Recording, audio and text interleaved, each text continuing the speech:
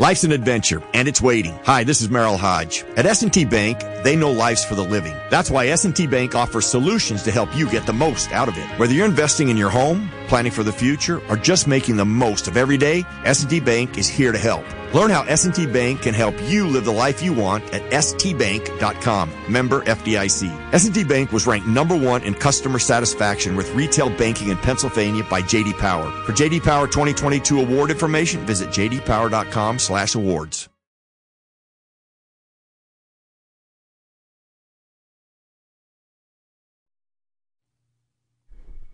Good afternoon, Steelers Nation. Inside the Electric Factory, it's Euler and Moats on SNR on the day before the Patriots head up to New England. Hey, man. The Patriots head up to New England. Let's try that again. The Steelers head up to... I'm hoping the Patriots are probably already there. The Steelers head up to New England. It's the penultimate to the penultimate day, Moatsy. It's the penultimate to the penultimate. I'm just glad that you realize it's the Patriots that are already in Foxborough and the Steelers will be heading up. Kind of like, is it Vance heading up there as Vance Williams or is it Vince Williams? Because that seems to be a reoccurring theme of late. Come on, man. You're going to have to exercise my old demons here just one day later. Come on, man. I like to always remind you of the awesome times that we have together. And we do have some good times. Don't worry. The people were reminding me on Twitter yesterday as well, too. Moatsy, rolling along here, you and I, the next 2 hours inside the Electric Factory. I want to start with this. People, when we come in here Monday to do our show, right? Right. People are going to overreact to the result of Monday. We're going to probably overreact to the result of Monday. No. One way or the other. Not we're. You are. I'm still in that player. Are you saying I'm the hot? Are you saying I'm the hot take guy? You're definitely the hot take, hot mentality guy, man. Man, That's just the nature of the beast, man. When you think about media, fans, they just they like to live in the moment, and sometimes they get a little either super hyped up or super down in the dumps at their said performances. I don't want to be the hot take guy. Now I feel like Skip Bayless. And No, man. Your hair looks way better than Skip's. All right, cool. I'll take it. But you know how that works, right? I'm sure in Chicago today, right, there are a lot of people calling into sports stations, getting on their Twitter accounts, and saying, hey, this season's over. We can't win anything with Mitch Trubisky. What are we doing? Sucks. When you quite often know, and I think the Patriots have kind of been the blueprint to prove this, quite often how you look week one isn't really any much of an indicator at all what you're going to look like by week 4, 5, 6, 7, by week 14, 15, 16, 17? Absolutely. I would definitely agree with that. But at the same time, I will say this, speaking from experience with the Steelers last year, these games matter. These games you can't tiptoe in, you can't warm up to. And this is the reason why I always laugh when I hear people, have their complaints about how a team looks in the or how a team looks in the regular season when it opens up. Oh man, we suck, or we need this, we need that. But then they're the same people that are complaining about the preseason being too long and it needing to be cut down. I'm just like, you realize this is a direct correlation to the preseason. If your guys play in the preseason and they get better in the preseason, they're typically going to start out a lot faster and look better. But when you want to not have them out there that often, or even in some cases, like my colleague here has referenced, potentially shortening the preseason, I just think that is going to continue to have a negative effect for the month of September when it comes to these games. Yeah, and I want to talk to you about some of the challenges of week one, if you will, and how that relates to the preseason here in a minute. But before we get there, I want to stay with this win-loss reaction thing on Monday. What would a win do for the Steelers, confidence-wise, setting the tone-wise? And yes, too, even in their own minds, a week one win in New England against the Patriots doesn't mean that they've just all of a sudden clinched the division and they're going to the AFC Championship game. But what would a win do? Again, from a confidence standpoint, just from a setting the tone of a new season going forward. Yeah, a win versus the Patriots week one would be huge. Obviously, you always want to start the season out getting a W. It's good for the morale, good for the confidence. But at the same time, You have to take it as just what it is, one game. It doesn't mean you won a championship. It doesn't mean you won the division. Granted, that Patriots team last year was a Super Bowl champs, but we don't know what they're going to look like this year or how good they're going to be this year. And I know from personal experience, when I was in Buffalo, we beat the Patriots pretty handedly my third game of the season in Buffalo, and we were on cloud nine. Felt like we were on top of the world, sitting at 3-0, and we don't even finish the year with 6 wins. But if you would have talked to us that week, though, we thought, oh man, we're going to win it all because we won that game. But that's just the thing you have to realize in this league is week to week. So regardless if you win this game or if you lose this game, you cannot get too high. You cannot get too low. You have to just stay the course because each week you have to prove it. Yeah. So not get too high, not get too low. On the flip side of that, right? What would a loss mean for the Steelers Sunday night? Certainly, it's not going to derail their season. Right. But it would be a bit of a gut punch, right, to go up there and start with a loss to New England, to Tom Brady in Foxborough, where you haven't had the most success over the years. Yeah, I think a loss definitely sucks, but at the end of the day, you still have to have that exact same mentality if you would have won. If you lose, it's like the same concept. Okay, let's watch the film, correct the mistakes we made, and find ways to get better that following week. You can't let that loss feel like, oh, it's so demoralizing. Oh, it's Brady. All these other things that from the media standpoint or even from a fan standpoint, these are the storylines that we like. But when you're a player, you have to block out all that. That's a part of that shut out the noise that you heard Coach Drake talking about. You cannot allow a win or a loss to sway you and make something that either happen good turn into a negative because you got the hangover effect, or letting one loss to the Patriots turn into 2-3 losses because you're still dwelling on the fact that, oh man, it was Brady. Oh man, we just can't get the monkey off our back. Oh man, are we even good?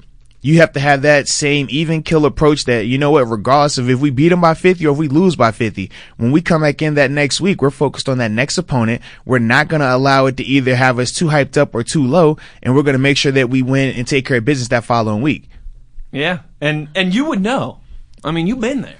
Yeah, and it's not easy because, I mean, as soon as the game is over, you're either hearing it from your wife, your girlfriend, your kids, family members, parents, friends.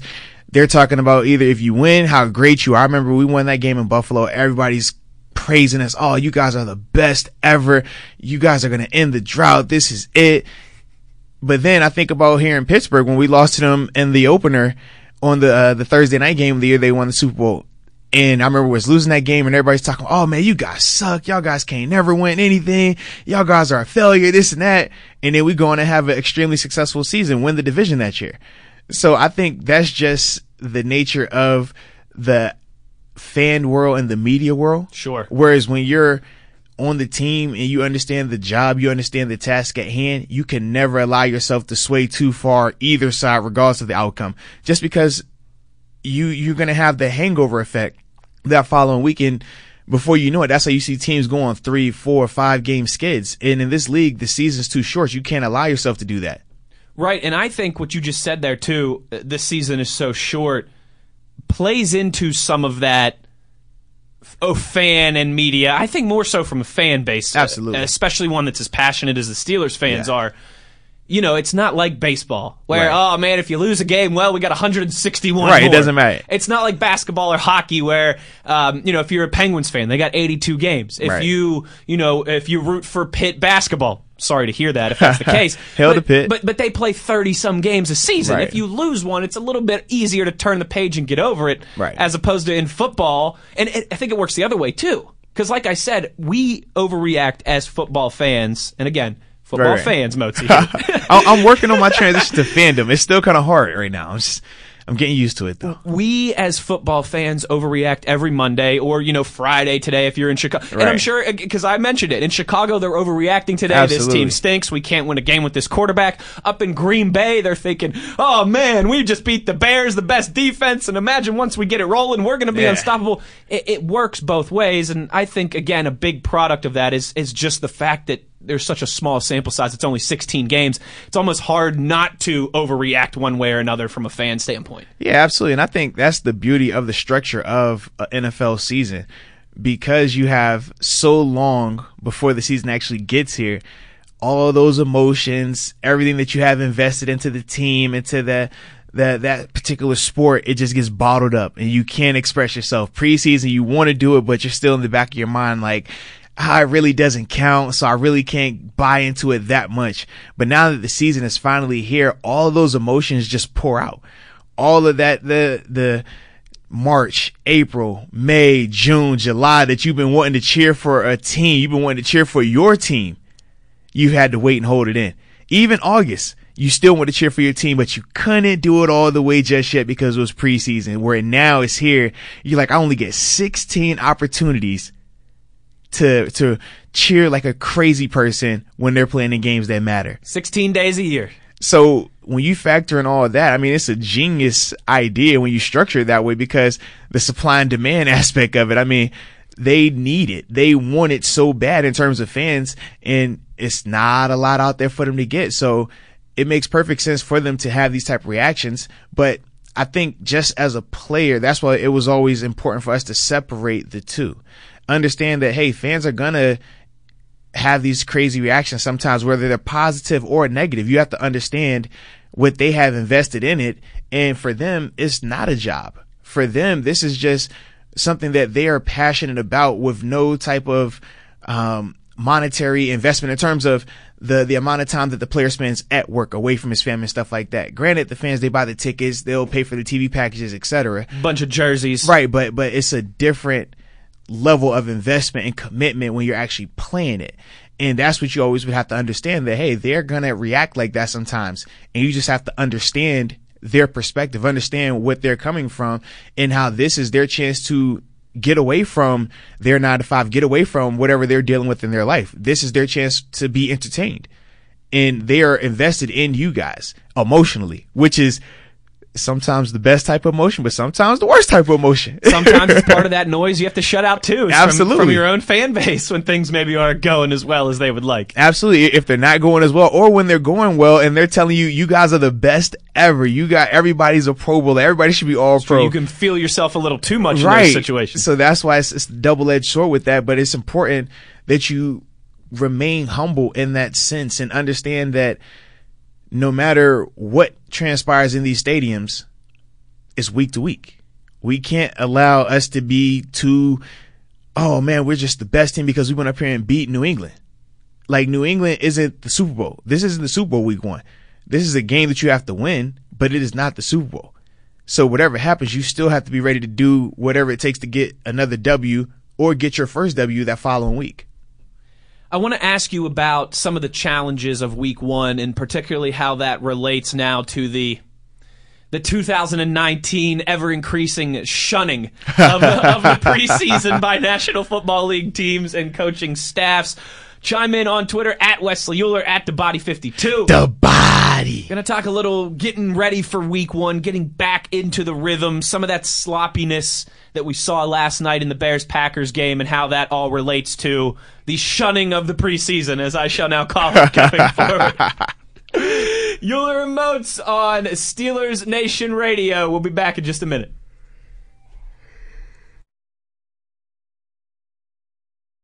Black and Gold, SNR. The challenges of getting ready for week 1. Arthur Moats, you've been there. You've done that. What is it about week 1, getting back into rhythm? You know, we saw it a little bit last night in Chicago, obviously. I think, right, because, you know, I do all the research. I'm pretty sure in my notes here somewhere I have it written down. The most studious guy in all the media business, baby. 8 penalties last night between the two teams, between the Packers and 8 penalties each, so 16 total between the Packers and the Bears. What is it about week 1? Is it just, again, like we were talking about there a little bit at the end of the segment, smaller sample size? Is it the fact that preseason continues to get neglected more and more? Is it maybe a combination of a couple things? What are the reasons that it takes a little bit longer? It's a little bit more of a struggle to get back into rhythm in the National Football League. Yeah, man, you hit it on the head with the preseason aspect. Dating back, I guess, to OTAs, You think about the time you're spending getting used to playing ball, right? But it's the shirts and shorts. Then you get to training camp, but it's a limited amount of padded practices. And then you get to the preseason games where guys aren't playing X amount, whether it's for injury purposes, you want to see other guys be evaluated, or you want to save guys for the season. All understandable, all valid points. But the issue is you can't get good at football without playing real football. Not practicing, not shirts and shorts, not just playing for a quarter. The only way you get better and get into a rhythm is by playing football. And that's what you saw in the first game. Those guys didn't have a rhythm. I mean, even at the end of the game, Tariq Cohen, who's, an emerging back in this league, he's cramping up. And it's not saying that he's not in shape, but has he played 4 quarters of football yet? Right. No. Has he been returning punts while playing running back? No. It's a different element. Even Mitchell Trubisky. And people might be leery of his talent, but at the end of the day, when you think about the looks that he's seen throughout preseason, you think about the reps that he's gotten in training camp, in practice, and then actually in the games versus starting caliber talent, it's slim. So when you see him over a 4-quarter game versus top talent, you're going to have bad performances like that. The Packers offensive line, another group, they struggle. You got to get used to, okay, now I have to really move my feet when I'm tired. In practice, you don't get tired like that. No matter how much you push yourself, no matter how many reps you take, the way the practice is structured, you cannot get that tired that you would, the same type of fatigue that you would experience from being in a game. It just won't happen. No matter what they try to do, it will not happen. Whereas when you're out there in these games now, you're going 4 quarters. Imagine that left tackle trying to block Khalil Mack. He's gassed. He's got to move his feet. In practice, hey, man, I'm in there for 5-6 plays and I'm coming out. In practice, I know is this set up for that? Is that set up for that? And I'm out. But now I'm out here battling one of the best pass rushers in the NFL for 4 quarters. Got to move my feet, move my hands, understand the play call. I'm tired. I'm sore. All these things are going into play. When you're not out there getting a lot of those reps in the preseason, though, it's a negative correlation. You start out slow.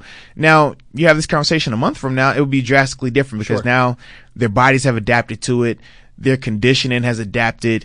And even the physicality, the physical element, they're on a totally different wavelength once you get those games under your belt. But just the way the preseason is structured and the way that teams go about implementing players playing more or less during that time frame, it's always going to equate to guys having slow starts. I wonder then, right, how that relates to the Steelers specifically on Sunday night. Particularly, you mentioned it, there's only one way to get into football shape, and that's by playing football. Right. How does that relate then when you've only seen little snippets, and I'm not even talking as much Big Ben, or even a guy like Joe Hayden, more so a lot of times guys who play in the box, right? Like you did. Because that's where the real physicality's happening every single play. That's where the real straining and fighting and, in the trenches and the real battles are happening. The car collisions are happening every single play. For offensive linemen, for, hey, even a young guy who has had to have some preseason go at it, but someone like Devin Bush, how long realistically, is it just 1 week? Is it a couple weeks that you need to kind of get your body back in that shape, get your body back, calloused and ready for all that physicality and, from a cardio standpoint as well, too? Man, it takes a couple of games. As much as people like to say, hey, man, I'm in the best shape of my life, I'm good to go, let's make it happen. You don't get in football shape, 4-quarter football shape, without playing 4 quarters of football. And none of those guys have done that. Now, granted, I'm not saying they're going to go out there and look gassed or even be bent over, breathing heavy. But you ask them how they feel week 1 versus how they feel week 4, and any professional athlete will admit to you that your body, your conditioning level, your physicality level, and even your mental stamina is drastically different weeks 4, 5, and 6 versus week 1 and 2. That's just the nature of it. It's a different element. It's a different beast. But in particular, when we talk about Devin, I think, man, after a couple of these games, he's going to first off have to understand not only the in-game aspect, right, where you're out there playing, running around, might have cramps while you're running out there just between the different surfaces that you're on. And like I said, the workload, because now you're doing it 4 quarters versus top talent, so you got to work a lot harder. But the day after, how he's going to need to take care of his body. How does he need to stay ahead of it? Because we talk about the rookie wall that typically happens to guys midseason to late. Is typically due to the accumulation aspect of the pounding, of the tiredness, of the injuries that are just adding on from the beginning of the season. So if you're not staying ahead of it, if you're not taking care of your body, if you're not doing what it takes to make sure your body's in prime peak position, your body, the body, you got to take care of that, baby. But if you're not doing these things early, then they come back to bite you late. And then that's where you see the nagging injuries, or you see players that just don't look the same. That rookie wall.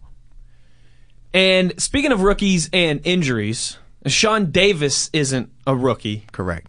But he's got an injury. And the guy who's replacing him is a rookie. Mr. Cameron Kelly. Sean Davis not practicing yesterday, and you said all week, right? Wait until Thursday. That'll be the real indicator. That is the day you want to see the guys on the field. If you don't practice on Thursday, quite often you don't play on Sunday. Maybe even the majority of the time you don't play on Sunday. And unless you're Ben, Pouncey, Moan, one of the elder statesmen. When Cam Troy Polamalu was here. Guys like that. But for Sean Davis, I don't put him in that category personally just because he's new to that position. This is only his second year at that position. He's still a young player. It's only his, 4th year in the league. So in terms of the amount of football he's played, the amount of time he's had invested at that position is not a lot. So for me, that's kind of why I'm leaning more towards, okay, if he didn't practice yesterday, then it's probably going to more than likely be Cameron Kelly out there getting the start. And so if it is Cameron Kelly, tell me if there's a correlation here between him and the guy we just talked about, Devin Bush. If Cam Kelly has to start, which it looks like he might, and play, starters reps out there. They don't rotate safeties down. Starter snaps out there. Do you think that could lead to us seeing even less of Devin Bush, Coach Tomlin and company wanting to have less rookies and less inexperience on the field, or is there no real correlation there and I'm grasping for straws? Yeah, you're doing the media thing, man. You can't correlate another position having injury issues to when to change your mentality at another position because you're thinking it's a correlation. At the end of the day, all of those guys are going to have to come out there and execute. All of those guys are going to have to communicate. Vince Williams is going to play because of what they want him to do in week 1. They want a sure and steady hand, especially in that environment, in that setting. Devin Bush is still going to get his reps, though. When we talk about the back end, they're not going to lean on Cameron Kelly to make all the calls. They're going to lean on Terrell Edmonds because he's the second-year guy, and in this situation, he becomes the older guy. But when you look at just the defense as a whole, Mark Barron, even though he's new to the defense, he still has a numerous amount of years in this league, so he understands how to be a professional. He understands how to communicate. When you look at the corner position, you still got Joe Hayden, who's 10 years in now. Steven Nelson, who's still he's not a rookie. The front 7, obviously, when you look at Cam Hayward, Tuitt, Bud, and TJ, all those guys have been in the league for multiple years now. So I don't think that they would change Devin Bush's play plan just because Cameron Kelly is going to have to take on a larger role. And they still have a backup plan with Cameron Kelly. If that doesn't work out, you still have Dangerfield, who's the steady vet in terms of understanding the calls, being in the right places as well. And we know that they trust good friend of the show, Jordan Dangerfield, as well, too. What say you on Twitter, at Wesley Euler, at DeBody52? DeBody. I'm going to get to some reaction here in a second. Arthur Moats, it is a Friday. Uh-oh. That means a couple things, right? What does that mean, baby? Talk to me. Well, anybody who listened to us last year knows that means we do a little thing we like to call Get That Paper on Fridays. Now, how did that work out for you last year? Oh, come on. All right, I'll just check. It worked out as well for me, about as well as it did for your bet with the Mountaineers and the JMU Dukes. Hey, I'm saying last week. Yeah. So I'm 1-0. I mean, if we want to use that as our only barometer. You're right. And then our end of the year bet is whose team has the better record, JMU you already won that. Oh, no. Remember, y'all said you got the head start. Y'all want to know. But you have to spot me. You got to give me a handicap here. I spotted you points in that game. I gave you 6.5 points. I'll give you 2 wins. That's not like, if you go, 2.5.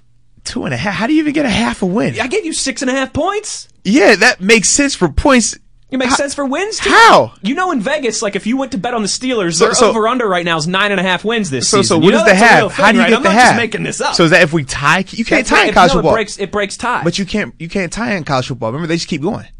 No, NFL, you can tie. Not 4 ties. It breaks the tie on a bet because let's say you gave me 2 games, right? Okay. And WVU finishes with 7 wins and JMU finishes with 9 wins. Okay. Then we tied. Okay. You get what I'm saying? That's perfect then. So 2.5.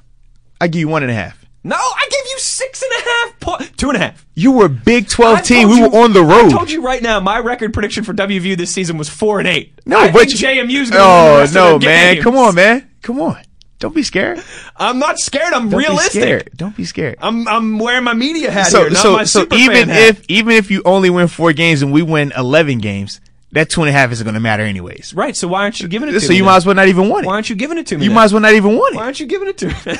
You're a Big 12 football powerhouse. I don't know about powerhouse. Y'all are 1-0. Y'all beat one of the premier FCS programs in the nation. 2.5.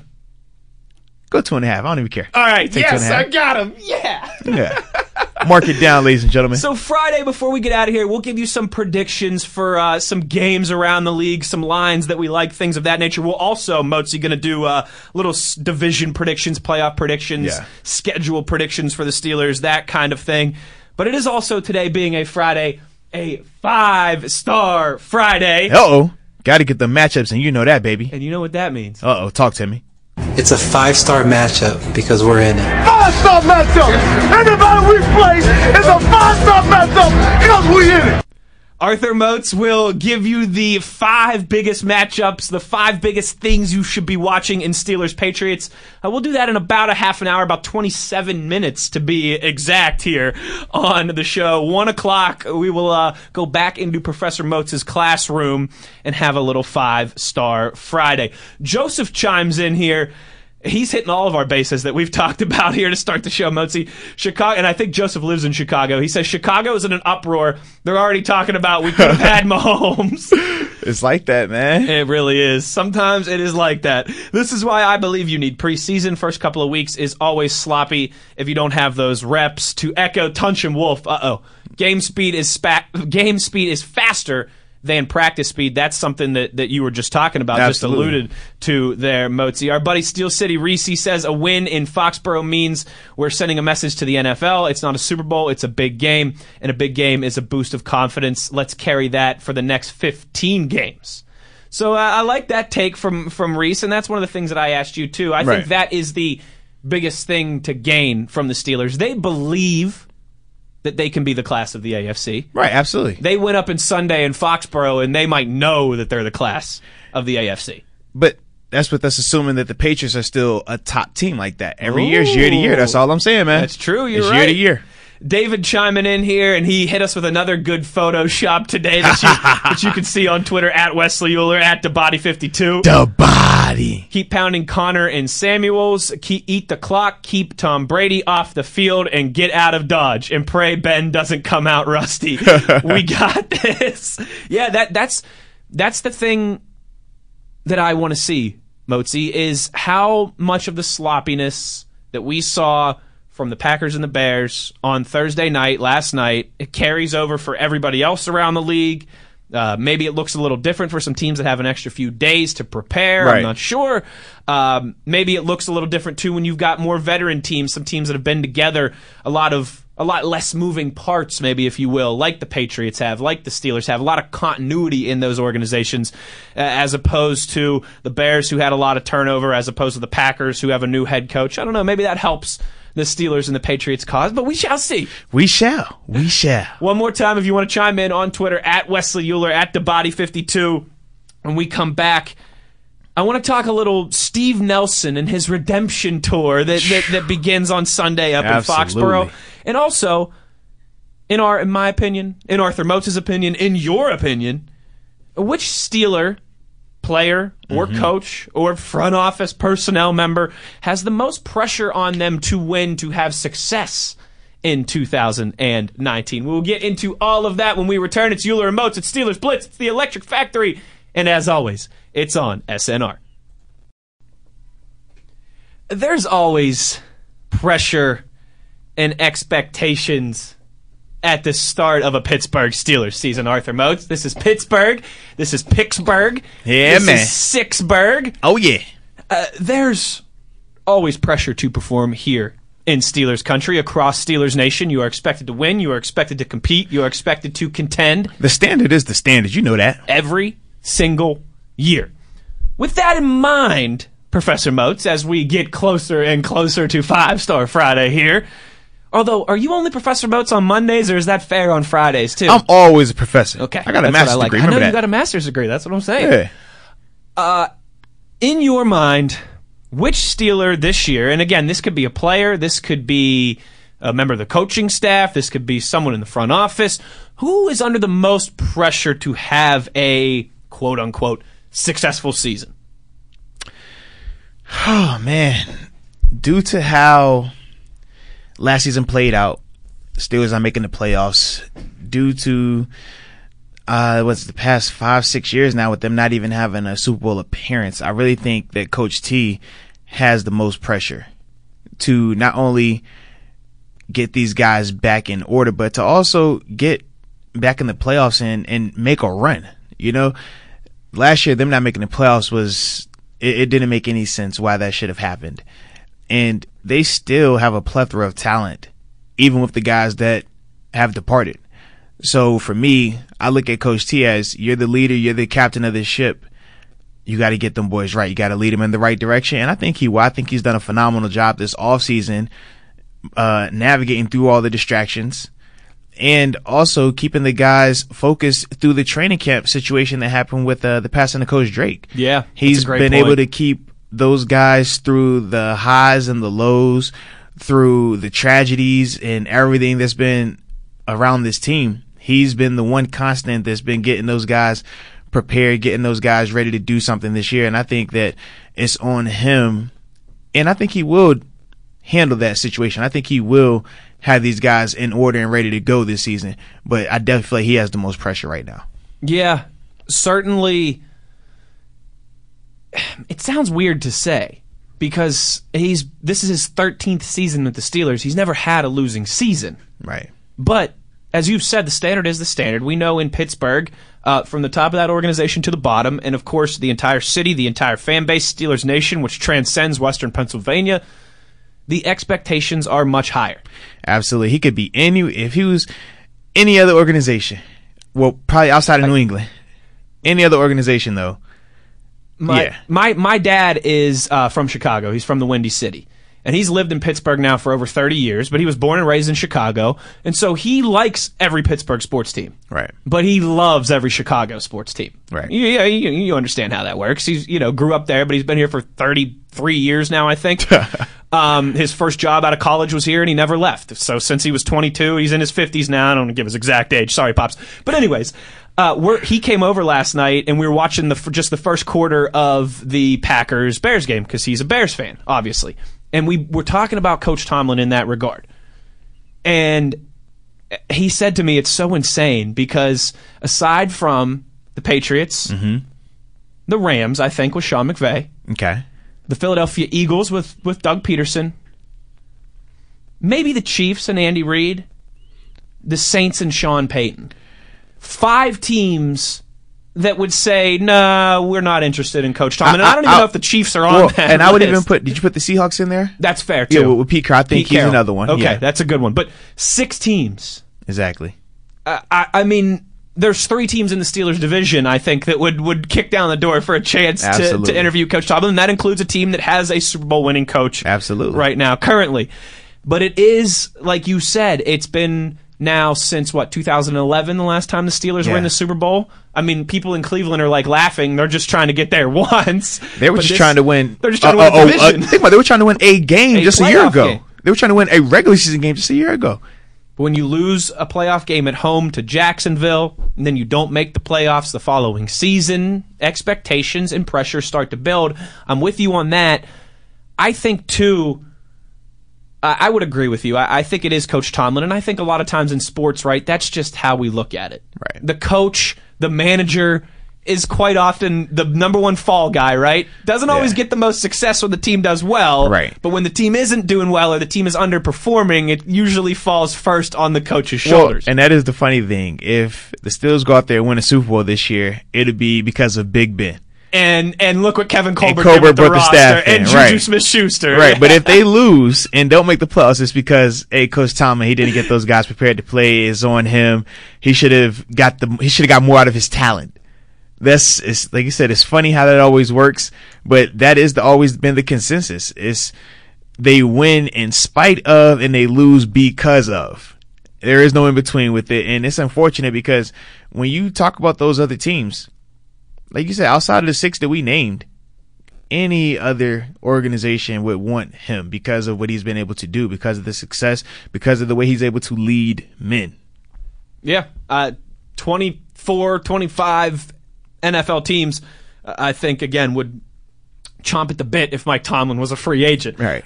Another guy, though, if we're going to go players, that I think is going to have a lot of eyeballs on him, is going to be under a microscope, is the quarterback, Ben Roethlisberger. Yeah. Obviously, with a lot of the stuff that has transpired, a lot of the things that Antonio Brown and even Josh Harris and some other ex-players have said, I think for Ben, he is in a great position in the sense that if he comes out and the Steelers do well and he leads them to a division title, he's going to get a ton of the credit. Absolutely. A majority of the credit. 85% of it.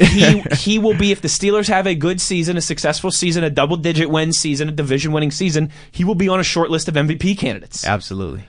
But if the Steelers fall short, along with Coach Tomlin, he'll be the guy that a lot of the, some of those, the Ben haters out there, they would definitely come out. They'll come out and say, see, we told you so. He's not a good leader. He can't win. It was all Antonio Brown and Lev Bell. Right. And James Harrison and some of these other guys who used to be there. It was all Bill Cowher's guys. He's one of the Cowher's players, man. Come on. He's another one that I think, at the end of the season, it's going to be like you and I. It's a thing we joke about. Everything's black or white in the sports world. Right. There's no minutia. There's None. no time to have real nuanced conversation. We have to operate in absolutes only. It's going to be an all-pro type season from Ben Roethlisberger, or it's going to be he's finished, get rid of him type I can't season. believe you give him an extension. Yeah. It's. I think that those are the two for me that are interesting to follow. Absolutely. And another guy, I don't know from a fan base or from a national perspective that has a ton of pressure on him, but I think certainly has a lot of expectations within the organization, right, is Steven Nelson. Mm-hmm. And let's face it, he did not have the greatest of games against the Patriots. Correct. In Kansas City in that AFC Championship game. But as Adele chimes in here, he says, can you please have Moats explain to the people that Nelson had to play man-to-man over 60% of the time with little sugar? Calm down, Steelers Nation, and let them know it'll be different in our scheme. We certainly know he's a guy who's capable of playmaking, and he's going to want a little redemption against Tom Brady and those Patriots Sunday night in Foxborough. Yeah, without a doubt. But then I'll take it a step further. Not only does he want redemption, he's a part of a way better defense. When you look at the rankings between the Steelers defense last year and the Chiefs defense, it's not even close. But then you factor in the talent that's on the Steelers defense. If you're looking at Steven as one of the bottom 11 on that defense, I still think that's a great situation to be in.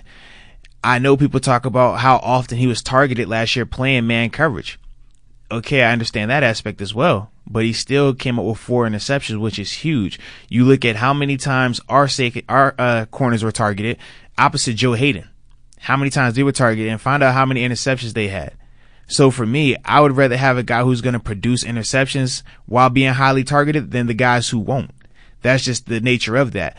But I will also say this, man, when you put a player around other talented guys, around the expectations associated with this team, this defense in particular, guys raise their level of play.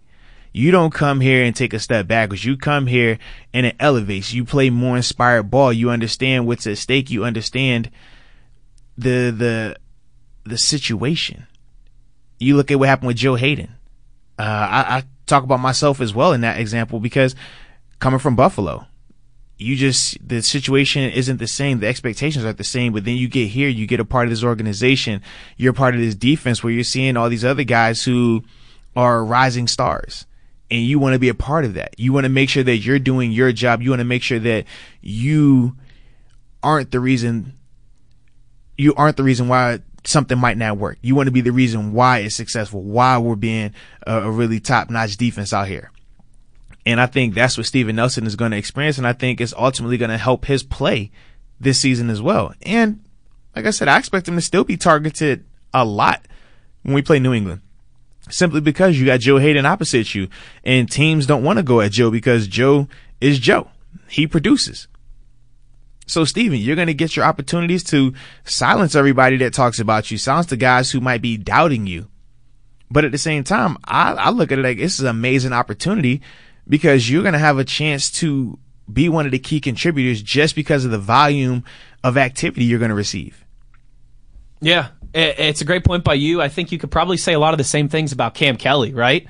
They're going to be targeted if the Patriots' history tells us anything. Right. And we know that's how Belichick and Brady like to operate. And, I like that point by you where sometimes, and kind of alluding to what Hidell said on Twitter too, sometimes if you just get a guy in a situation, a different environment, different expectations, right, using them in a different way. Absolutely. It can take some burden off of their shoulders. It can make things easier for them. It can make things slow down for them. And hopefully, that does happen for Steven Nelson. We know he certainly has some redemption on the mind against the Patriots. Our buddy Rico Suave chiming in here, Motzi. Do you think this will be more of an old school football game, big uglies pounding the football, drag out type of football game? I personally don't. I don't think it's going to be as high scoring as our buddy Batko thinks, with the 30 points and stuff like that. But it'll be more high scoring than last night's 10-3 Bears-Packers game. I'm seeing 17-10, that range. Okay. Yeah. 17-10. Okay. I'll give you my official prediction. We'll give our official predictions later on in the show.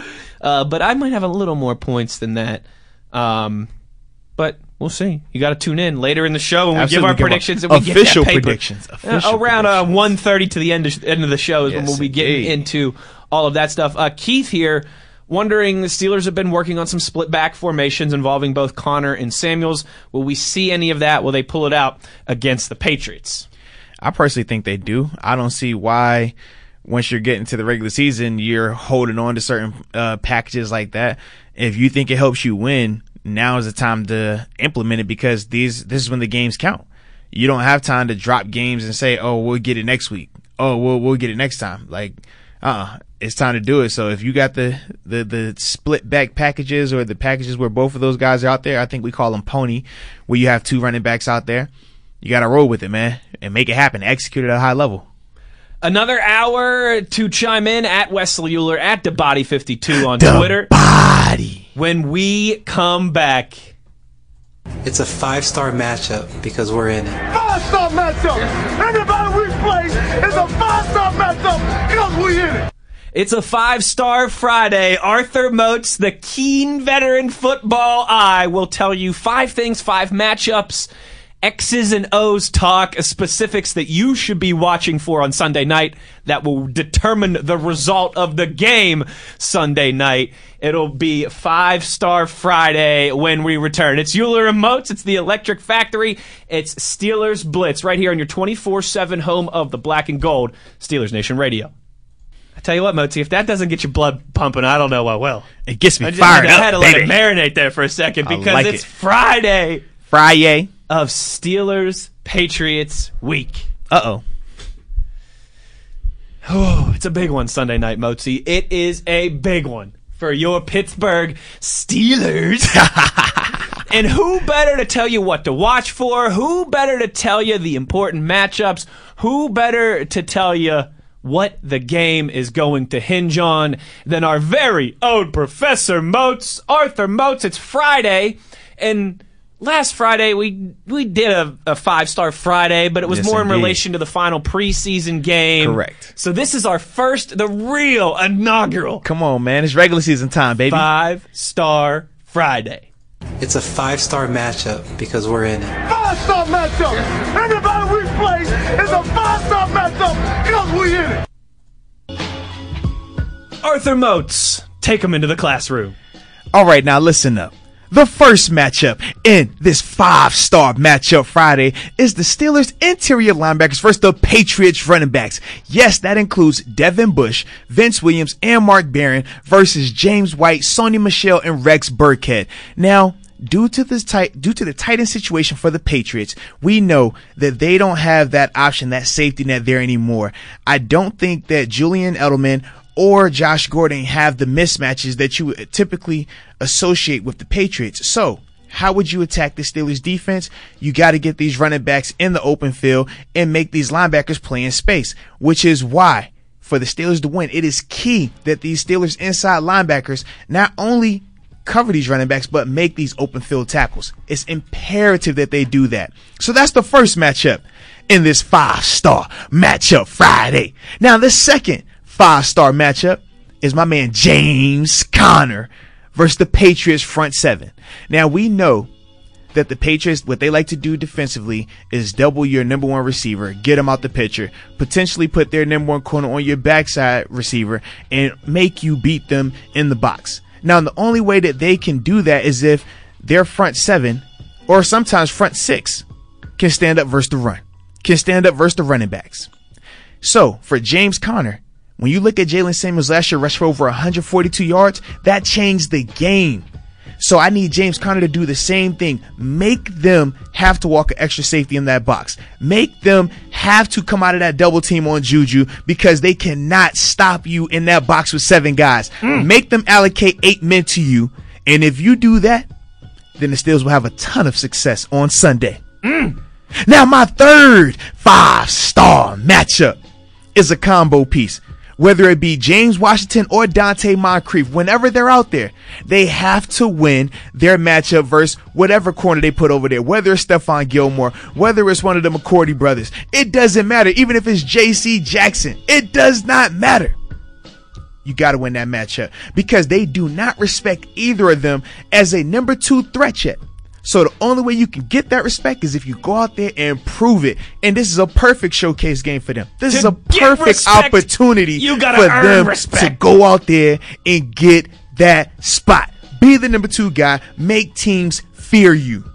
Now, the fourth matchup in my 5-star matchup. Vance McDonald versus the Patriots linebackers or safeties. Now, they typically like to rotate depending on the matchup. Sometimes they'll allocate a linebacker to that matchup versus Vance or the tight end position. Sometimes they'll walk a safety down. Patrick Chung has done it sometimes. But the thing is this, Vance, we know what your athletic ability is. We know you can be a mismatch. We know you have speed. We know you can run routes. But you got to dominate that matchup. If you win that matchup, that changes everything. That can make up for a number 2 receiver not producing the same way. That can make up for James Conner not having the type of day on the ground we want. If Vance can exploit the matchup versus the Patriots linebackers and safeties, it'll be a great day for the Steelers.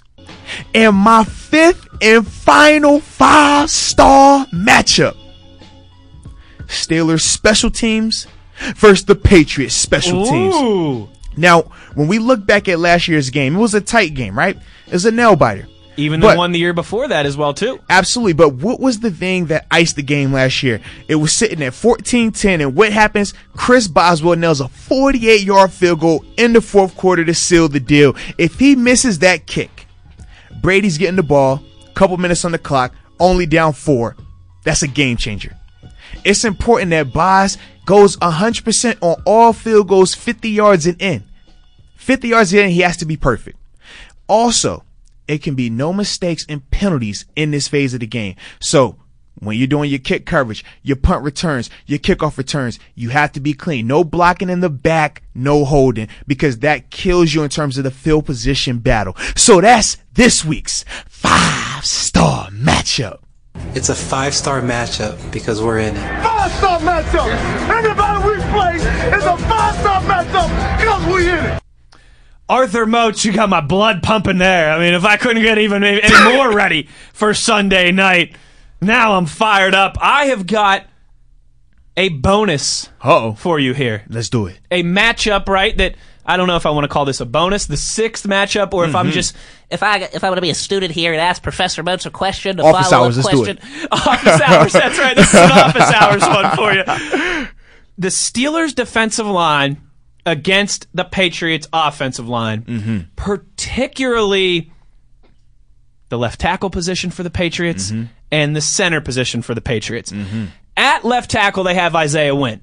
He's a talented player. He played at Georgia in the SEC. He was a second-round pick, the highest offensive line draft pick Bill Belichick has ever selected during his time with the Patriots. But he didn't play a snap last year. He had an Achilles injury and missed the whole season. It's essentially still a rookie. Correct. At center, you've got a guy called Ted Karras, who I've never heard of, but he's started in all of 5 games in his NFL career. So between their left tackle and their center, 2 most important positions on the offensive line, they've got 5 starts between them in their career. I want to see the Steelers' defensive line and T.J. Watt and Bud Dupree and all those guys in the front 7, Vince Williams and Devin Bush even too, be heat-seeking missiles in the backfield. I want to see the Steelers take advantage of that offensive line all Sunday long. When we talk about that matchup, Coach Tom would always tell this to AB. Obviously, AB was an elite level talent here in Pittsburgh. He said, it doesn't matter who they put out on you. It doesn't matter the coverage. We're booking that as a win. When you're out there, we're booking you to win regardless of what you face. So when it comes to the Steelers front 7, in particular that pass rush, I'm booking that as a win. I don't care who it is. It can be an all-pro. It could be somebody off the practice squad. The Steelers front 7, there's no reason why they shouldn't win in the pass rush game. They shouldn't dominate the line of scrimmage when you think about the talent that's up there with T.J. Watt, Bud Dupree, Cam Hayward, Stephon Tuitt, Javon Hargrave, Tyson Alualu. There's zero reason why they shouldn't dominate that matchup. So that's why I didn't even want to include that, because I'm like, hey, certain matchups, you just book that. That's booked. Now, if it was the Steelers defensive line versus the Steelers offensive line, well, now we have a conversation. But I'm booking this matchup. This is guaranteed to happen. They're going to dominate that matchup. And we saw it last year as well. We did, and maybe even a little bit the year before, too. Yeah, absolutely. Where, again, it hasn't happened in Foxborough, but the last 2 years, your Pittsburgh We've got Steelers after have 'em. outplayed the New England Patriots. Got after them. Definitely remember that, man. Especially, I guess, the one I was in, not this past year, but 2 years ago. We got after him, hit Brady a ton. Once again, chucking and ducking. That's the recipe. That's how you get them. So, like I said, when it comes to that D-line versus the Patriots O-line, I'm booking that. That's the wise words of Coach Tomlin. We booked that. We're not even going to talk about that. You're going to do what you do. One of the big themes of the offseason, Mozi, has been turnovers from the defense, and cutting them back on offense as well, too, but Correct. Forcing more on defense. Only 15 last year forced by the defense. You and I discussed this back in OTAs. If you want to be a Super Bowl winning team, you want to be in at least the mid-20s. Right, absolutely. In that regard. So that's something that since the season ended, at owners' meetings, in OTAs and minicamp, at training camp, preseason, now regular season, turnovers, playmaking, splash plays by the defense. So, in your expert opinion, how do we see that play out this year? We've seen it throughout preseason. It's like it's been contagious. Right, absolutely. Every unit's been forcing turnovers. So, if I got to ask you to put your analyst hat on, your prediction hat on, how many turnovers are they forcing this year? Do we see that number take a substantial increase? Yeah, I think that number does take a substantial increase for a couple of reasons. First off, when we look at the interior linebacker position, the additions of Mark Barron and Devin Bush give you a lot more in terms of playmaking ability in the pass game when they're matched up with tight ends and running backs. They are more dynamic in coverage than John Bostic, LJ Fort, and Vince Williams have been. So that's the first reason why I think that we're going to see that number increase. The interceptions that you would associate with Ryan Shazier when he was playing in the zone, running across the middle of the field and things like that because of his range, that's what you're going to be able to get now with a Mark Barron and a Devin Bush. Second aspect, when we factor in the Steven Nelson, the fact that, like I said, he was targeted a ton last year, but the 4 interceptions are huge. And if he's going to get targeted again this year, you have to assume that that's going to continue to grow in terms of his productivity, whether he's getting 2, 3, 4 interceptions again. But then also, Joe Hayden should see some more passes now as well, because after Steven gets some turnovers, teams are going to say, okay, well, maybe we need to come back and try Joe. I think that equates to more turnovers. Then also, when we talk about the pressure that the front four are going to be bringing, a lot of those sacks last year, I mean, even the ones that were sack forced fumbles, they just weren't recovering.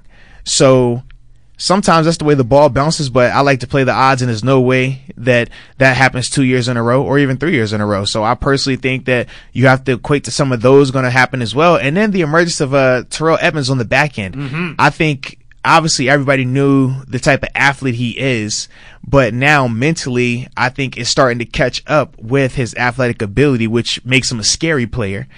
And just by him understanding what he's looking for pre-snap, he's going to be able to play a lot faster and be able to get to passes that last year he might have been a step behind on. So these are all the things that I think help out. And my final reason why, think about the amount of dropped interceptions we saw, or the amount of times where he has intercepted, they run into each other. Jump on it. Right, absolutely. All of these aspects. But TJ Watt last year forced 6 fumbles and they only recovered 1, absolutely. I think, right? So when you think about all that stuff, I think the emphasis that they put in this offseason, training camp, preseason, I think all of that pays dividends now. I think all of that comes to fruition now, and I think that's the reason why we'll see them, I think personally, 25 plus.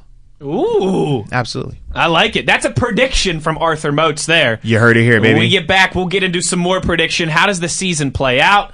Who's in the playoffs? Who's maybe winning some individual awards? Moatsy and I will do some predictions, as well as what we think is going to happen Sunday night up in Foxborough. Duh. We'll get to that, too. And we'll get that paper before we get out of here as well. Has to get the paper. We're going to do a little pick'em, and, of course, that'll lead to a little trash talk as well, too. Chance for you to chime in still on Twitter, at Wesley Euler, at DeBody52. DeBody. We're going to put on our tinfoil hats and pull out our crystal balls and tell you how the NFL season will shake down when we return. It's Euler and Moats on SNR.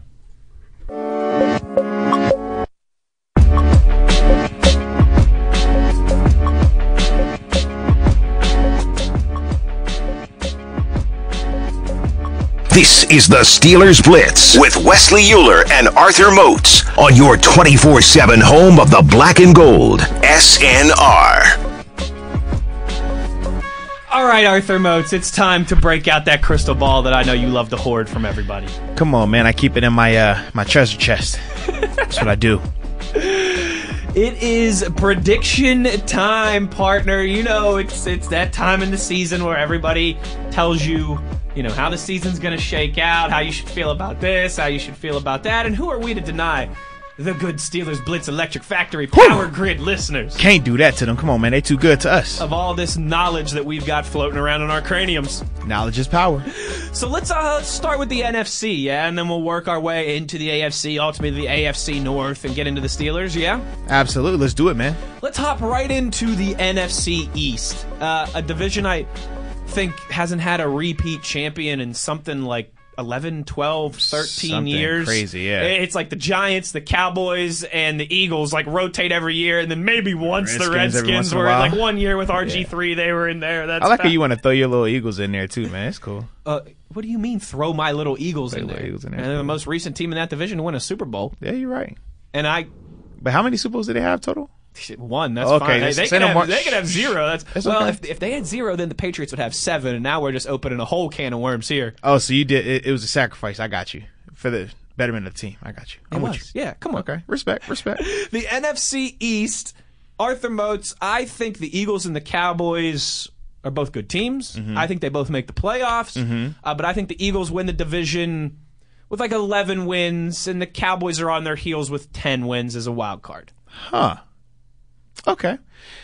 And then the Giants and the Redskins are both well below 500. As much as I hate to agree with you in certain situations, especially when it comes to your Philadelphia Eagles. Oh, gosh, here we go. I do have to share that sentiment with you that I think the Eagles will win that division. I have them at 10-6. Yeah, I think that They just have a lot more stability. I love their defense. Offensively, I'm banking on Wentz being healthy. You know, your sunshine and rainbows. Let me ask you that. How many games does Carson Wentz play this year?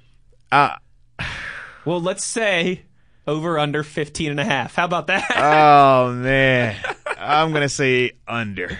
Okay. I think he misses a game or two. Just typical ankle, whatever. Sure. Because he's just his style. He's not the sit in the pocket type of quarterback. He's going to take chances. As much as we talk about him being a smarter quarterback, not putting his body out there as much, he's going to do that. That's just how he is. Side prediction for you here, because I think it's relevant right now, and I was going to throw this out there at some point in the next 2 segments to you anyways. I think the MVP this year in the National Football League is a 3-horse race. Okay. All 3 quarterbacks, as we know it quite often is, quarterbacks win MVP. You know, they're just the prom kings. All right. Patrick Mahomes. Okay. Ben Roethlisberger. Benjamin Roethlisberger. And Carson Wentz.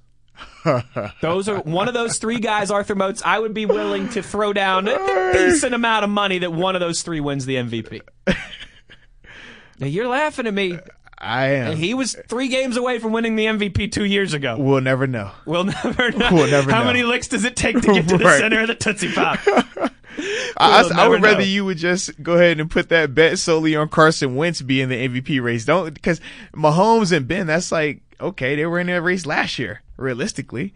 But Wentz is the one that you really want to put your money on. But that's how you're kind of guarding your bet. Mahomes is the Vegas betting odds favorite right now to win MVP. Okay, and that Ben makes is up sense. there as well. I think Ben is probably. You think he's higher than Wentz? We might have to look that up before we get that paper. That's all I'm saying, man. If you really want to put the money on your boy Wentz, just say, My boy Wentz. I bet that Wentz will be in the MVP race. Why don't you bet on your boy TB12? Your boy Tommy. For the MVP race, I would.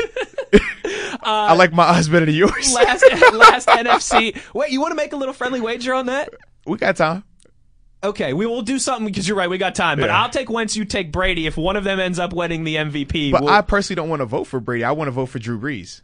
Well, it could be. It could very obviously not be either of them. So I'd if rather it's be Drew Brees. Brees, then we just, but we'll have a bet for one of us if one of those guys doesn't. Your boy TB and my boy. Because that's definitely your boy Wentz wagon. Last NFC East question for you. Daniel Jones. Over, under, half a game started for the Giants this season. So does he start a game for the Giants this season? Absolutely. I personally think because of that Giants offense right now, the injuries and the suspensions, Eli gets off to a slow start. Eli continues to look like he's on the decline. And I see them making that switch, man, mid-season to the end of the season. Absolutely. NFC North, you've got some capable teams in this division. You've got some good quarterbacks in this division. You've got some not so great, maybe a not so great quarterback. Oh, here you go, overreacting on Monday. You already know where I'm going with this, Mozi. I'll be quick. I've said this yesterday. I've been saying this for a few weeks now. The Aaron Rodgers redemption tour is going 2019. I think they finally fixed that defense. They've got in David Bakhtiari, I think the best pass blocking tackle in all of football. Okay. Packers win that division. I think the Bears and the Vikings are both right on their heels. I think it ends up shaking out the Bears, the Vikings, and the Cowboys. 2 of those 3 teams go to the playoffs as the wild card. Yes. But I'm picking the Packers to win the NFC North. Once again, I don't want to agree with you, but when I look at that NFC North and I look at my options, I say, okay, I got Aaron Rodgers and the Packers. I got Mitch Trubisky, or bump that I have the Bears defense in the Bears. I got Matthew Stafford. I got Kirk Cousins. Out of all those, the best quarterback by far is Aaron Rodgers. And it is a quarterback-driven league, so I do have the Packers getting in 10-6, winning that division. Now, I still believe that the Bears will be that wild card team. I think they'll find a way to get 9 wins, especially Bears with that and Cowboys. defense. Then are you No, picking I as your have wild? Bears as my wild card. I don't have Cowboys in it. Okay. Yeah, Okay, so we'll get to your second wild card here. So, but one of your wild cards is the Bears. absolutely. Okay, and so you think, what about the Vikings? They close? They in the wild card race? 8-8, 9-7? I have them at 8-8, honestly. So I guess that's the wild card race, though. If 9-7 is going to get you in the wild card, Yeah. The 2 teams that were the first teams out of the playoffs last year, the Vikings in the NFC, the Steelers in the AFC. Yep. And special teams was a big part of both For the both of struggles them, for without both a of those doubt. teams in a lot of close games. We'll see how Absolutely. that plays out if that changes this season. NFC South. I'm going to let you go first on this one since I've stolen your thunder on the last I know, two. man. So for me, man, I'm a big believer in Drew Brees. I think that he continues to stay on his hot streak that he's been on the past couple of years. I think that they're still fired up, especially having back-to-back years where they were talked about as potentially being, the Super Bowl favorite, and they're coming up short back-to-back years NFC Championship games. I personally think that Drew Brees is a MVP candidate. I think that he's right on the cusp of winning it. He just keeps getting bad matchups like Pat Mahomes last year. But for me, I have the Saints winning that division. I have them actually at 13-3. I think they're going to win a ton of games this year down in that dome. Yeah, I agree with you. The Saints, this is a discussion that we had last week. I said I think they have the best roster in football just on paper. Absolutely. You know also what I think about Sean Payton, which makes me a little skeptical of the Saints in the playoffs. But yeah, I think they're the class of this division. I really like the Panthers. If Cam Newton didn't have so many questions around his health. Absolutely. If That's Cam the Newton biggest was going into concern. this year 100% healthy, no questions, I think the Panthers could win double-digit games. I do too. But you know how that works too. We've talked about this before, and it kind of relates to SD a little bit in this way too. Sean Davis, I think, if you don't go into the season healthy, it's so hard to get healthy once the season's going on. It's only downhill from here, baby, from a health standpoint. Yeah, and so I think the Panthers, hey, if you're telling me that they end up winning 9 games, something like that, and Cam Newton's relatively healthy, okay, I'd believe you. But if I'm putting my stock into somebody in this division, it's certainly still the Saints, still the class of the NFC South, I'd say. Absolutely. Quick thoughts on on the Falcons. They a lot of times flip flop. One year they're bad, one year they're good. Yeah. You think we could see a 9-10 win, a wild card type performance from them? I mean, in theory, if you were playing the odds, it's hard to say they're going to be bad again. It's time for them to get their swing back up. I just personally, I'm not a believer in Matt Ryan. And especially now that Cam Newton is quote-unquote healthy, I think them and the Saints, in particular the Panthers and the Saints, right. I think that becomes the class of the division. I like how we don't even mention Tampa. No love for Jameis. Real quick, is Jameis Winston the starting quarterback of the Tampa Bay Buccaneers next year in 2020? Ah, man, I doubt it. I'm not believing it. Okay. I feel like we know who he is by now. Yeah. Having Bruce Arians there at least gives me a little hope. Yeah. But I would say it's probably a 70%, 75% chance that they are moving on from him after this season. They let their starting quarterback walk last year. Ryan Fitzpatrick. It's magic. That's my quarterback. The NFC West, they sent the NFC representative to the Super Bowl last year. That was, of course, the Los Angeles Rams. Mm-hmm. How does the AFC West shake out in 2019, Professor Moats? Man, I got the Rams. They're going to handle business. I think that they're going to be the 2 seed actually in the NFC. When you look at just the other teams in the division, I have a ton of respect for the Seahawks, Russell Wilson, that defense. Obviously, the addition of Jadeveon Clowney makes it that much scarier.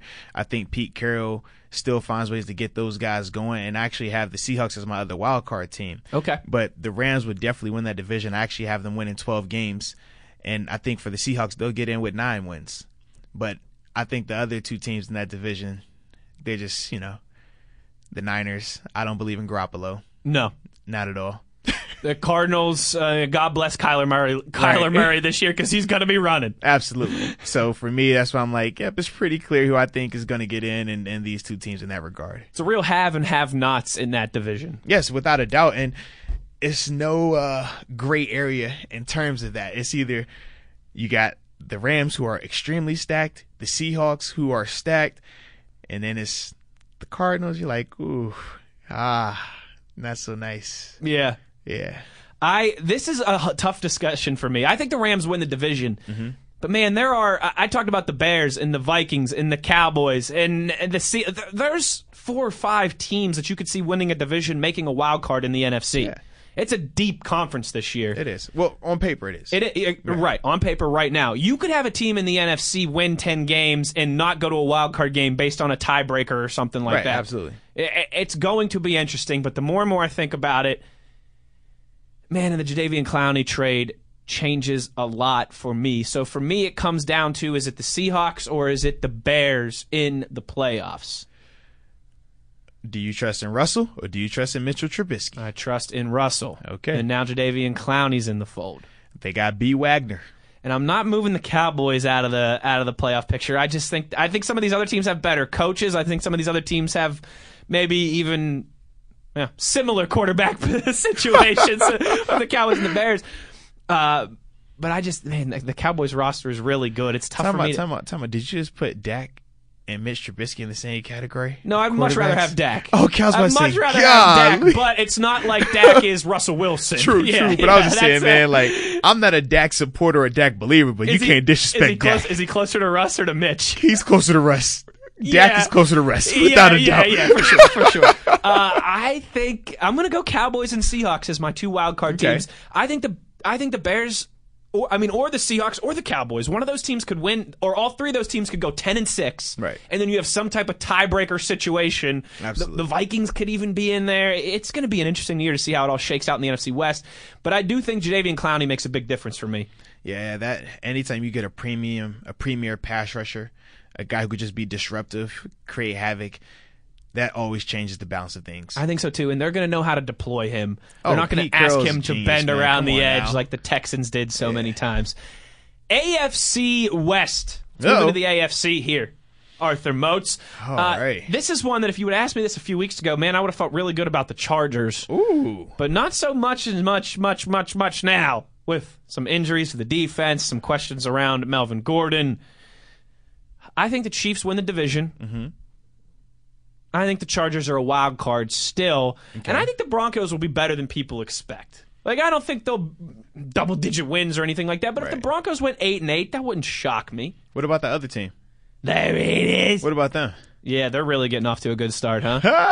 Yeah, that's another 3, 4, 5 win season maybe there before they jet off to Las Vegas. Yeah, have fun with that last season, Oakland. Here we go. A lot of talent out there, though. Come on, man. There's a lot of talent, but it might not necessarily be suiting up on Mondays this week. Yeah. So I think the Chiefs win the division. I think the Chargers get in as a wild card. What say you? Yeah, it's funny. I think you looked on my paper because I agree as well. I actually have the Chiefs.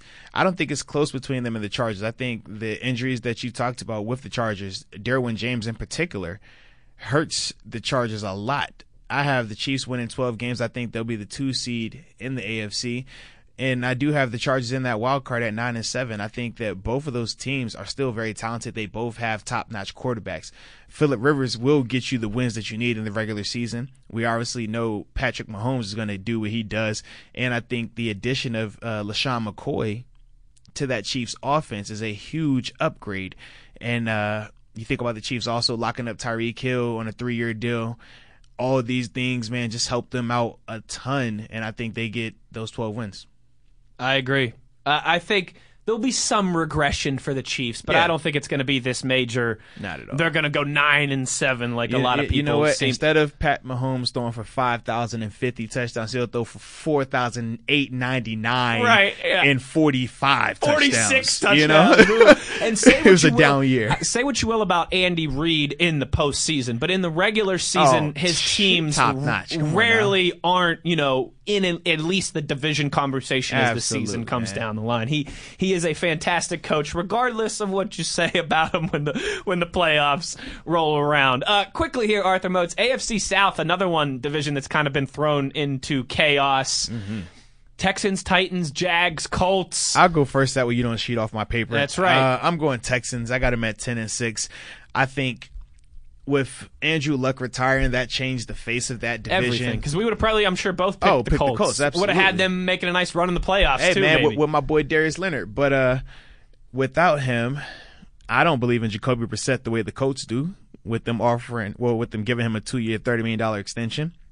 For me, I think Deshaun Watson is an emerging star quarterback in this league. I love the pickup of Carlos Hyde and Duke Johnson. Obviously, in the receivers, you got DeAndre Hopkins, and you bring in Kenny Still in a trade. Laramie Tunsil, one of the best young left tackles in the game right now. You still got a healthy J.J. Watt on the other side of the ball. It's set up for them to be awesome in that division. And then you look at their competition. the biggest test they're going to have is Nick Foles and that Jaguars team, just because, number one, is Nick Foles the best quarterback that Philly has ever had. Philly. But then number two, you think about Leonard Fournette, Jalen Ramsey, and that defense. I think that can be a difficult task for the Texans. I don't believe in the Titans at all, especially with their quarterback situation, whether it's Marcus Mariota or eventually transition into and their Ryan best Tannehill. offensive lineman missing absolutely. the first 4 games. Yeah, so for me, I think that the Houston Texans are set up to win that division handedly. I'm with you, too. I think it's the Texans' division comfortably. Yeah. But I do think, wouldn't surprise me if the Colts won 8 or 9 games this year. Oh, I agree with that. If they're able to, just win games on defense, control the clock on offense, not make mistakes, kind of like that Bears formula that we saw last year. And let's be real, is Jacoby Brissett a terrible quarterback? No, not at all. No. We're just saying he's not Andrew Luck. He's not a top 5 quarterback in the league Right. like they had. If Andrew Luck is on that roster, I could see them easily winning 10, 11 games. Mm-hmm. But now it's Jacoby Brissett. So, yeah, they might even win 9 games. But it's just he isn't the type of quarterback, the same caliber quarterback as a Luck. I think he's more in the Mitchell Trubisky category personally. But, that's the beauty of this game. We're going to find out when he plays. We're going to see what he has to do. 2 divisions left. The AFC East with the Patriots in the AFC North, of course, with your Steelers. How do those divisions shake out? How does Sunday night shake out? Uh-oh. And what are some matchups that we like across the rest of the National Football League? Wow. And you know how I like to do this. I might have even thrown in a college football matchup in there for you all as well, I'm too. always ready, man. I'm always ready. We will tell you how the rest of the league shakes out, how Sunday night plays out, and we'll help you get that paper. All when we return. It's Euler Remotes inside the Electric Factory. Steelers Blitz on SNR. It is a game day Friday. That can only mean one thing. We're going to get that paper here in a few minutes. Only thing to do, baby. Only way to do is, you know that. 5 games. One is always the Steelers game. I like to put a college game in there. 5 games for you that we're going to tell you how you should, maybe lay some money down if that's something that you're interested in. If that tickles your fancy. If you want to put a little paper out there. If you want to get that paper. But first, we got to wrap up this prediction talk here, Arthur Moats. The AFC East. Wow, I wonder how this division could shake out. All right, well, for me, I have the New England Patriots winning that division. For the 37th straight year. They keep it consistent. I actually have them being the number 1 seed in the AFC just because of that division. I feel like they book a lot of wins in there. I got them at 13-3. One of those losses being to your Pittsburgh Steelers, potentially. And I do actually have 2 teams coming out of that division, though. I think the Buffalo Bills, man, I think they get in at 9-7. They had the number 2 overall ranked defense last year. I think that they have the potential to take a step further and become the number 1 ranked defense in the league, man, with a lot of young emerging players. The other Edmund brother, Tremaine. I think with him, Ed Oliver, a lot of the time that they've acquired both offensively and defensively, I think that they have enough to sneak in and get that last wild card spot, man. But as far as the AFC goes, man, we know it's the Patriots division. Yeah, I agree with you. You said 13-3? Yeah. I don't know if I'd give them 13 wins. I think they'll still get to double digits. Okay. But maybe 11. Okay. I don't know if they're the number 1 overall seed this year. I think, like you and I discussed a little bit yesterday, they're still going to be great. They're still going to be one of the biggest contenders, if not the biggest contender in the AFC. Right. I just think they're getting older and older. Mm-hmm. And Father Time is undefeated. You can only fight that for so long. And they've got some injuries and some suspensions right now, too. You keep hanging on to that. I am. I'm going to give them 11 wins, I think, is where I'm going. And I'm with you, too. I've been on the Bills train since back at OTAs. I think the Bills and the Jets both will be in the wild card conversation. Mm-hmm. I think both could win 9 games. And I think the AFC, the wild card race is going to be way more wide open than it is in the NFC. Absolutely. In the NFC, it's going to be more highly contested. In the AFC, you're going to have way more teams who are still in it because there's going to be so much gray area in the middle. Absolutely. And so I think the Jets and Bills are both in it, but I'm with you too. I've got the Bills as the 6th seed behind the Chargers as the 5th seed. Those are my 2 wild cards. So only one more division here, Arthur Moats, and it is, of course, the AFC North. All I'm going to tell you is that the Browns ain't winning. They ain't going to win it. You got the Bengals winning it? Oh, my gosh. This is Andy Steelers. Dalton, Red Rocket. You know my thing for redhead quarterbacks, baby. Gosh. Andy Dalton and Carson Wentz. This is Steeler Nation Radio. All right? Steeler Nation Radio. I told you all back in OTAs when Arthur Moats originally said the Steelers were going 10-6 and they were going to lose to the Patriots. People don't forget. I told you the Steelers were going 11-5. Okay. Because I thought they were going to beat the Patriots. So that's your 11th win is the Patriots? That's what you're saying? No, that was the difference. That was the difference you and I had on the schedule. We had other wins and losses. But that was one that was a dip. Now you got the Steelers with 11 wins. Yeah, I'm saying is we had other games. Don't make it like, that's the game. One of the games that I had the Steelers. Come on, man. This is radio. I'm trying to make it dramatic here. I would say because the one that I had switched. Come on, play along with me. Oh, here you go. Okay. One game though that I had the Steelers losing was against the Colts. Dude, that's the game that I had, and that's the game I switched. Okay. Yeah. I'm switching that game too, but I think I'm still going to say it 11-5. You know what I think could be a real trap game for the Steelers is that trip out to San Francisco. I already said that. You're copying me. It'll come off the. Oh, well, you're copying me now, saying they're going to beat the Patriots. So welcome to the party. It'll come off. What? It'll come off the. I've been saying they were going to beat the Patriots since OTAs. You said they were going to lose. I got the tape right here. We can pull it out. Stop. So now you're going to change and say they're going to lose to the Niners because of West Coast road trip. I'm just saying we know the success they've had. Here's all that I'm saying. I think they're going to lose a game that none of us think they should lose. Mm-hmm. But I've got the Steelers at 11-5. I've got them winning the division. I think the Browns and Ravens are both 9-7 teams. Although, if you saw on Twitter today, the Browns posted this crime against humanity about taking pepperoni slices of pizza and a hot dog and using the pepperoni slice of pizza as the bun. Thing ever. That confirmed to me, Mozi, that they're going to have a disappointing season. You can't just post something like that and not have the universe come for reparations. When you showed me, what did I say to you? I said, that's why they suck. That's exactly why they suck. You don't put hot dogs in a pepperoni pizza and roll it up. 7 season confirmed. Like, wow. The Steelers won the division, and I think it's this year. I think the Ravens and the Browns are right there, but I think it's a one playoff team this year. What say you? I agree it's a one playoff team. I do have the Steelers getting that spot at 11-5. I think when I looked at the roster again, and I looked at some of the moves that have happened around the league, a couple of games that I had to switch, I felt that they can go in there and get that win versus the Patriots to start out. Just thinking about how teams traditionally in New England start out slow. Whereas I'm thinking that the Steelers, they have a lot more motivation right now. They've had one of their most quiet training camp in preseasons in terms of distractions and stuff like that. And I think the motivation that they'll be playing with in terms of wanting to represent Coach Drake as well, I think all of that plays into it, along with the pressure that Coach Tom is going to be feeling. I think that all of those things equate to them getting the job done. But I do agree with you in terms of some of these slip-ups, it's some of these quote-unquote inferior opponents.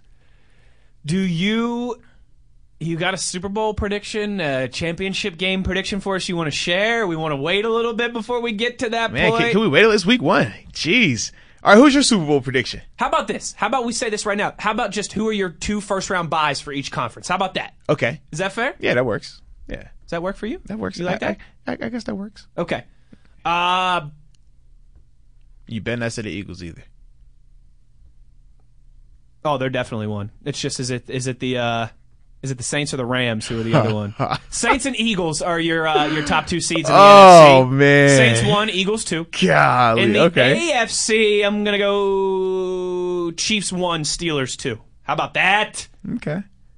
For me, I literally have the exact same matchups as last year. I got Saints 1, Rams 2. I got New England 1, Chiefs 2. Okay. Yep. I think the Chiefs defense, I still think it bites them a little bit in terms of getting that number 1 overall seed. And then, like we talked about with the Patriots, man, being in that the AFC East, man, it's not the same. It's not like playing in some of these other divisions where they really have competition each and every week.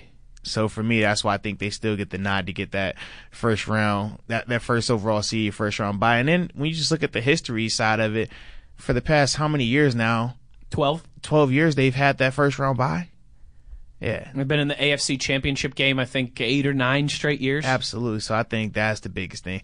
And with the Steelers, I think just because they historically drop a couple of those games, in particular, I'm looking at this at 49ers. I'm looking at this at the Jets. Even the Thursday night quick turnaround when they go to the Browns after coming off of the game versus the Rams. That's the type of stuff that I'm just kind of like, man, I think that some of those add up a little bit, and that keeps them from being that 2 seed. Okay. And we will, we're going to keep receipts on all this as the year plays out. Our loyal Power Grid listeners will be chiming in as well and keeping us on our toes as well. And it's funny, man. This is I got to get used to because when you're a player, you don't think about any of this stuff. You don't. Let me see who I think's going to win that division or this division. All I knew was worried about your own house. Yeah, right? That's it. Yeah, so this is so weird, man. You're not concerned about the shrubberies that your neighbors not planting. At all. You're manicuring your own lawn. Listen, me and my wife have this discussion all the time. She's like, "Hey, babe, do you see what the such and suches did to their house or their yard?" I'm like, actually, no. I'm so like zeroed in on just like my thing because in football, that's all you're conditioned to do is you put the shutters on. You don't look at anybody else. You just worry about what you got going on. Period. So for me, man, I'm trying to broaden my horizon. I'm trying to start painting with a broad brush, but I only have narrow brushes right now. So I have to go to my toolbox a little bit and upgrade. Well, hey, if you got red paint, you're going to paint your barn red. That's the truth. Arthur Moats, as we always, we've been pretty cordial up to this point. We have. But it's time to put on the boxing gloves now. You don't want these problems. And you don't want zero problems, big fella. As we always do before we get out of here on Fridays, it's time. We proceed to give you what you need, baby. It's time to get that paper, which obviously includes our Steelers prediction here. Yes, sir. 5 picks coming up for you. One of them always the Steelers. It is time to get that paper. All right, Arthur Moats, I'm going to start with you here, and I'm going to get right into it. Monday night, the Denver Broncos travel to Oakland. Monday night, the Oakland Raiders' best player ain't going to be there. He's not going to be in uniform. He's not going to be there. He might not even be on the West Coast. We don't know. But what I do know is that the Broncos are only 2-point favorites in that game, and the Broncos are going to win that game by more than 2 points. Give me the Denver Broncos -2 Monday night in Oakland. Okay. You got the Broncos -2. For me, as much as I can't do it. I'm trying to talk myself into taking the Raiders. I hate that pick. I gotta agree with you. Unfortunately, I have to on that one. Yes, as much as I don't want to do it, I have to. That Raider, man. Have you seen the Raiders? Do you see what's going on with them right now? Everything's leading up to this game. Do you really think? How can I talk myself into that? Huh? How, Wes? How? It's a slam dunk for me. I made 2 bets already. One of them was last night on the Packers. I won that bet. Big $15 coming at your boy. Okay. And another one was the Broncos. Yeah, they're going to win that game by more than 2 points. I just can't go with that one, man. Any other one we good on? Yeah. If you know anything about me, Arthur Moats, you know that I'm not a big believer in the Detroit Lions, particularly their head coach. Now we're talking. Let's go. I call him the pencil fraud, Matt Patricia. Let's go. Okay. But the Arizona Cardinals, first game for Cliff Kingsbury, first game for Kyler Murray. Yes, they're at home, but behind that Swiss cheese offensive line, the Detroit Lions are only favored by 2.5 points. Yeah, give me the Lions -2.5. They go in there and win by 6 or 7, something like that, against the Cardinals. All right, okay. For me, I will gladly take that bet. Give me the young gunner himself. Oh, I Mr. like it. Kyler Murray. I think they get the job done. They have to win by what? 3 points? No, they just got to win. You're right. They got to win. The Lions got to win by more than. They could lose by 2 points and you'd still be good. Yeah. So you're taking the Cardinals. I'm gonna rock with the Cardinals. 2.5 points. Give me the Cardinals +2. Let's do it. All right. Tampa Bay Buccaneers. Ooh. New head coach Bruce Arians. Okay. Last chance for Jameis Winston. Hey, very true. They are at home against the Niners. Uh-oh. We know the Niners have their own issues going on. Mm-hmm. And we know traditionally how tough it is for teams to go from coast to coast. Yeah. Particularly when you're asking a team to do that week 1. Oh, yeah. The Tampa Bay Buccaneers are favored by 1.5 points. Oh, man. Yeah, give me that all day. They win by 3 or 4 points. Give me Tampa Bay minus 1.5. All right. Tampa Bay minus 1.5. And now that you've schooled me up on what a half point means, as much as I would like to think that they could get the job done, they could cover that spread, I don't believe in Mr. Crab Legs. I love Bruce Arians' hats, but I like the Niners in this matchup. I think with Marquise Goodwin out there, he's going to give me something special. Former teammate of mine. I always like to root for my former teammates. Then at the same time, granted, I haven't seen a lot of Garoppolo, but when he's healthy, he's been all right. I like Garoppolo. I like my boy Marquise Goodwin. I don't like the running back situation, but I like the tight end situation. Like that defensive line, too. Defense line looks beautiful. Bosa and Thomas next to each other. And then we got my man Richard Sherman out there. The elegant trash talker. Give him to me. I'll take the Niners. Let's ride. All right, your bonus college pick'em game for me this week, Mozi. It better not be WVU. Oh, it's WVU. I hate If WVU. you know one thing from last year, I don't like to pick for or against the Mountaineers. I don't like to poop where I eat, to borrow an old expression. Smart man. But my Mountaineers are rolling to Missouri on Saturday. Oh, gosh. A Missouri team that just lost to Wyoming. Uh-huh. Not the Josh Allen Wyoming. All right. Post-Josh Allen Wyoming. Uh-huh. And I don't necessarily think the Mountaineers are going to roll into Missouri and snatch a W from Kelly Bryant and the Tigers. Right. But they're getting 14 points, Mozi. Missouri's plus 14? Plus 14. Jeez. So again, I don't think, if I'm picking money line, I don't think W's going to go in there and win. But I certainly don't think they're going to lose by 2 touchdowns to a team who just lost to Wyoming. Give me them Mountaineers plus 2 touchdowns.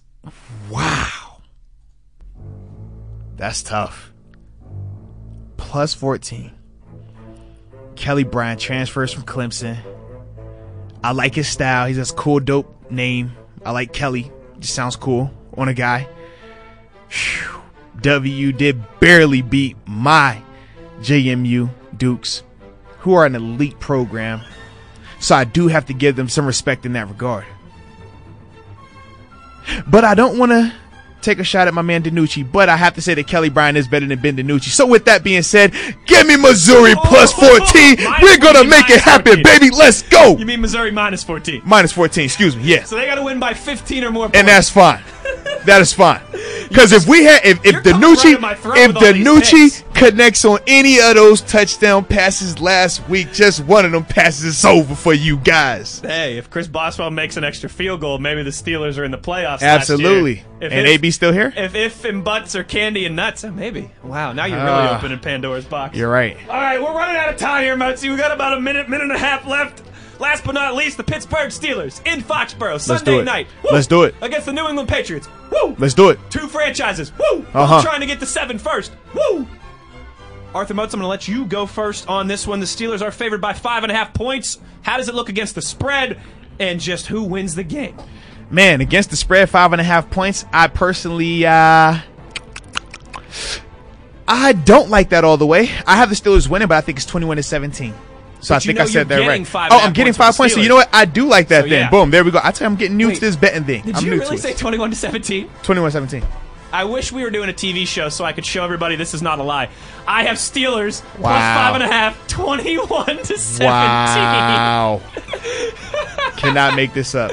So it is said, so it shall be done. Steelers 21, Patriots 17. Wow. We will recap, get that paper on Monday, talk a little trash while we do it. That'll do it for today's show. Mozi, it's been a lot of fun. Wow. Big shout out to everybody who chimed in throughout the week today. We really appreciate it. And Wes on the ones and twos. Yeah, I'm producing the program today too, so I guess big thanks to our guy Wes for producing the program. Absolutely. As well, too. Euler and Moats, Steelers Blitz, Electric Factory. We will be back at noon on Monday on SNR to break down everything that happened Sunday night. We'll be bright-eyed and bushy-tailed with our coffee ready to go. Let's get it. And ready to break down a Steelers 21-17 victory. Am I right? Absolutely, man. Sounds good to me. Euler Remotes, you have been inside the electric factory. Steelers Blitz on your 24/7 home of the team who's about to start the season 1-0.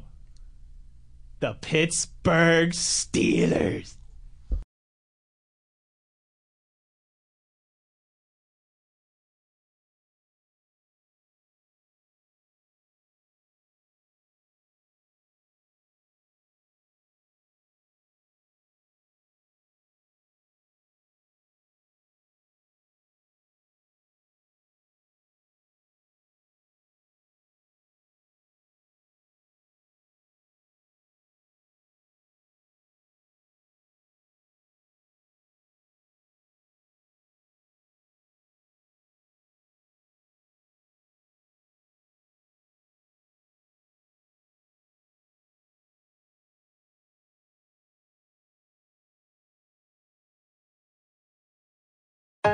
Life's an adventure, and it's waiting. Hi, this is Merrill Hodge. At S&T Bank, they know life's for the living. That's why S&T Bank offers solutions to help you get the most out of it. Whether you're investing in your home, planning for the future, or just making the most of every day, S&T Bank is here to help. Learn how S&T Bank can help you live the life you want at stbank.com. Member FDIC. S&T Bank was ranked #1 in customer satisfaction with retail banking in Pennsylvania by J.D. Power. For J.D. Power 2022 award information, visit jdpower.com/awards.